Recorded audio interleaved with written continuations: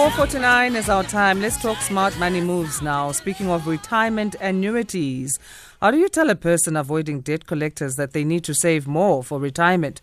Confronted with black tax, rising food costs, exorbitant basic services prices, and a debt crisis for most of 2020 financials year, saving for retirement is the last thing in the minds of many South Africans. Many retirement reports like Sanlam, Mercer Global Pension Index and Alexander Forbes have consistently shown that 1 in 10 South Africans have enough money saved to retire comfortably. Some people are cashing out their pensions when they change jobs, while other workers give in to instant gratification because the option of taking their retirement savings in cash is easy. This is according to Finance 24.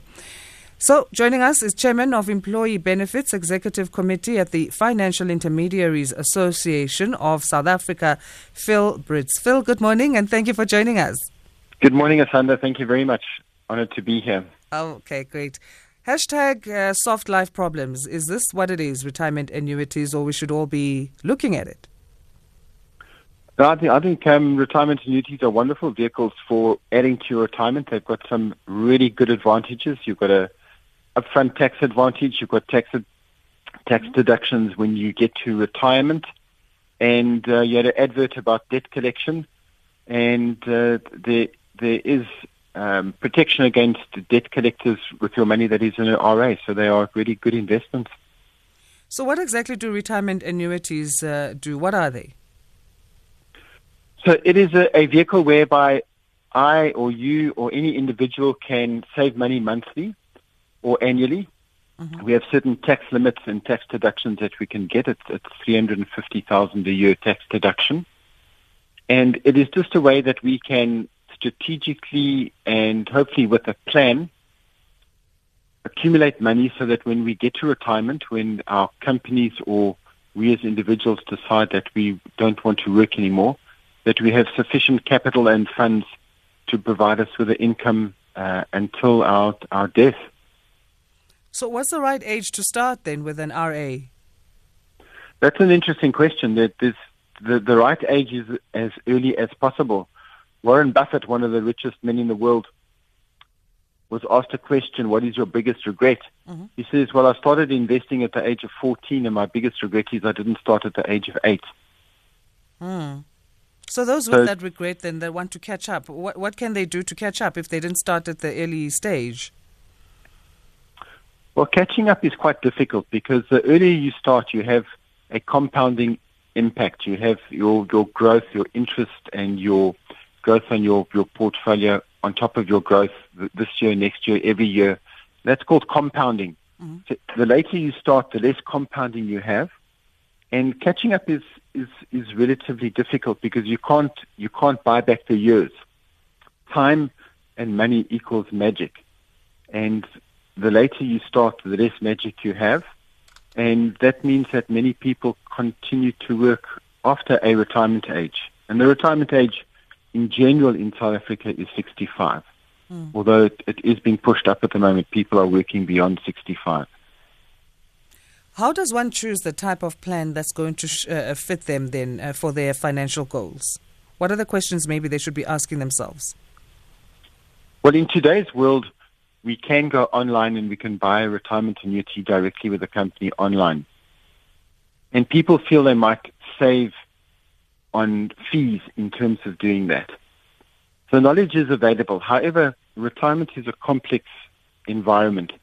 Both accumulation, in other words, how we build up our money to retirement, and then post-retirement is even more complex. So being with a FIA, my suggestion, and probably the best suggestion of the day, is to find a financial planner who is your financial planning partner and do all your financial planning, including your retirement planning, with an advisor. Your advisor has experience, they have knowledge, they're in the industry, they have compliance and governance, and they are well trained and educated, and they will assist you to build towards the success of your retirement plan. Let's talk the difference then between a retirement annuity that you get for yourself and one that you can get through your company.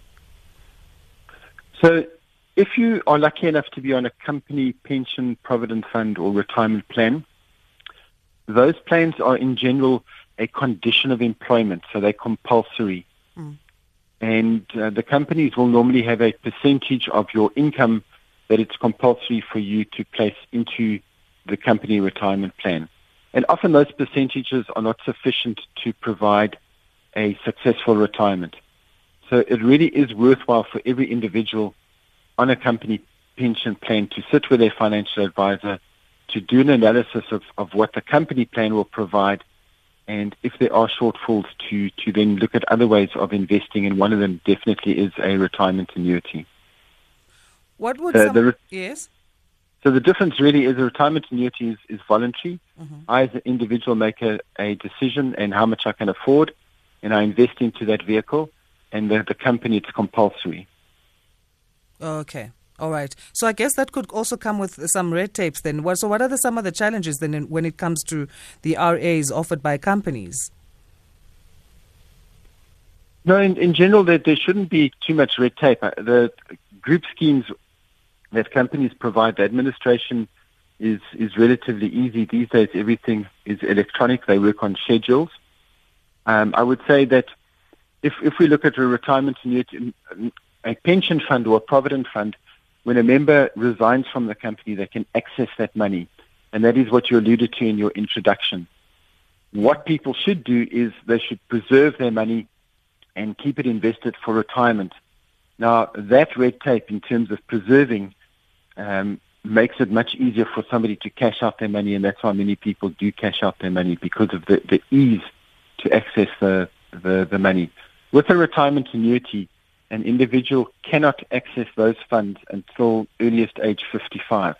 So that money is locked in, and that probably is more healthy because it means I cannot access that money regardless of the circumstances of my life today.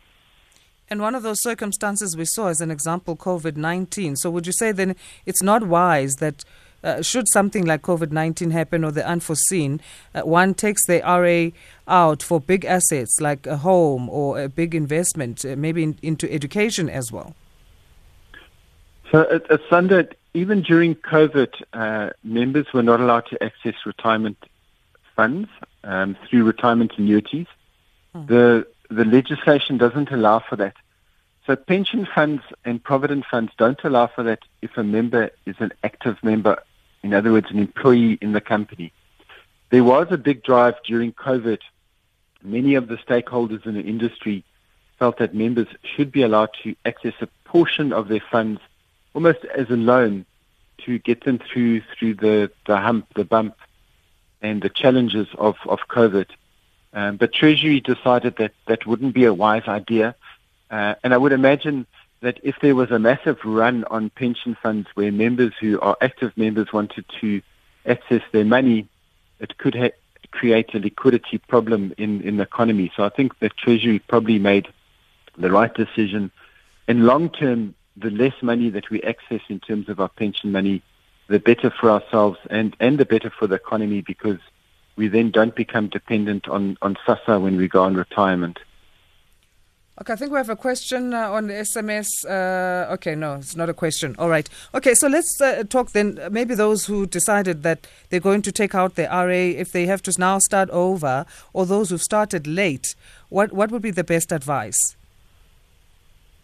So retirement is a complex environment, and obviously a big aspect of retirement is money and income. But there are other factors that play a part as well. And I think I'll mention them because they really are relevant. So the first thing is having a purpose in life. So when we are working, I have a purpose to go to my company and do my job. Post-retirement, people struggle with purpose.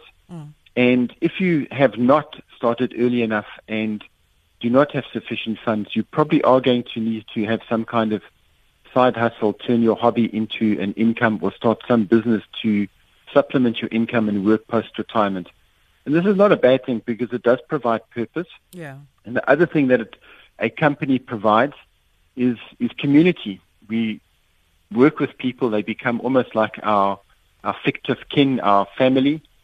And post-retirement, we kind of lose that. And many people think they'll retire to to another area of the country. For argument's sake, they want to go and live on the coast, and they don't have friends there. So community is vital. And also, if we're working post-retirement, it means that we do have community.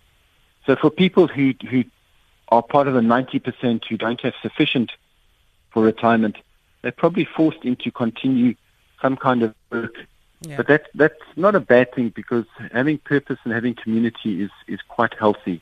All right. So I'm actually a proponent of people not stopping working at 65 unless it really is their life purpose to do so. Thank you so much for your time. Happy Wednesday to you, Phil.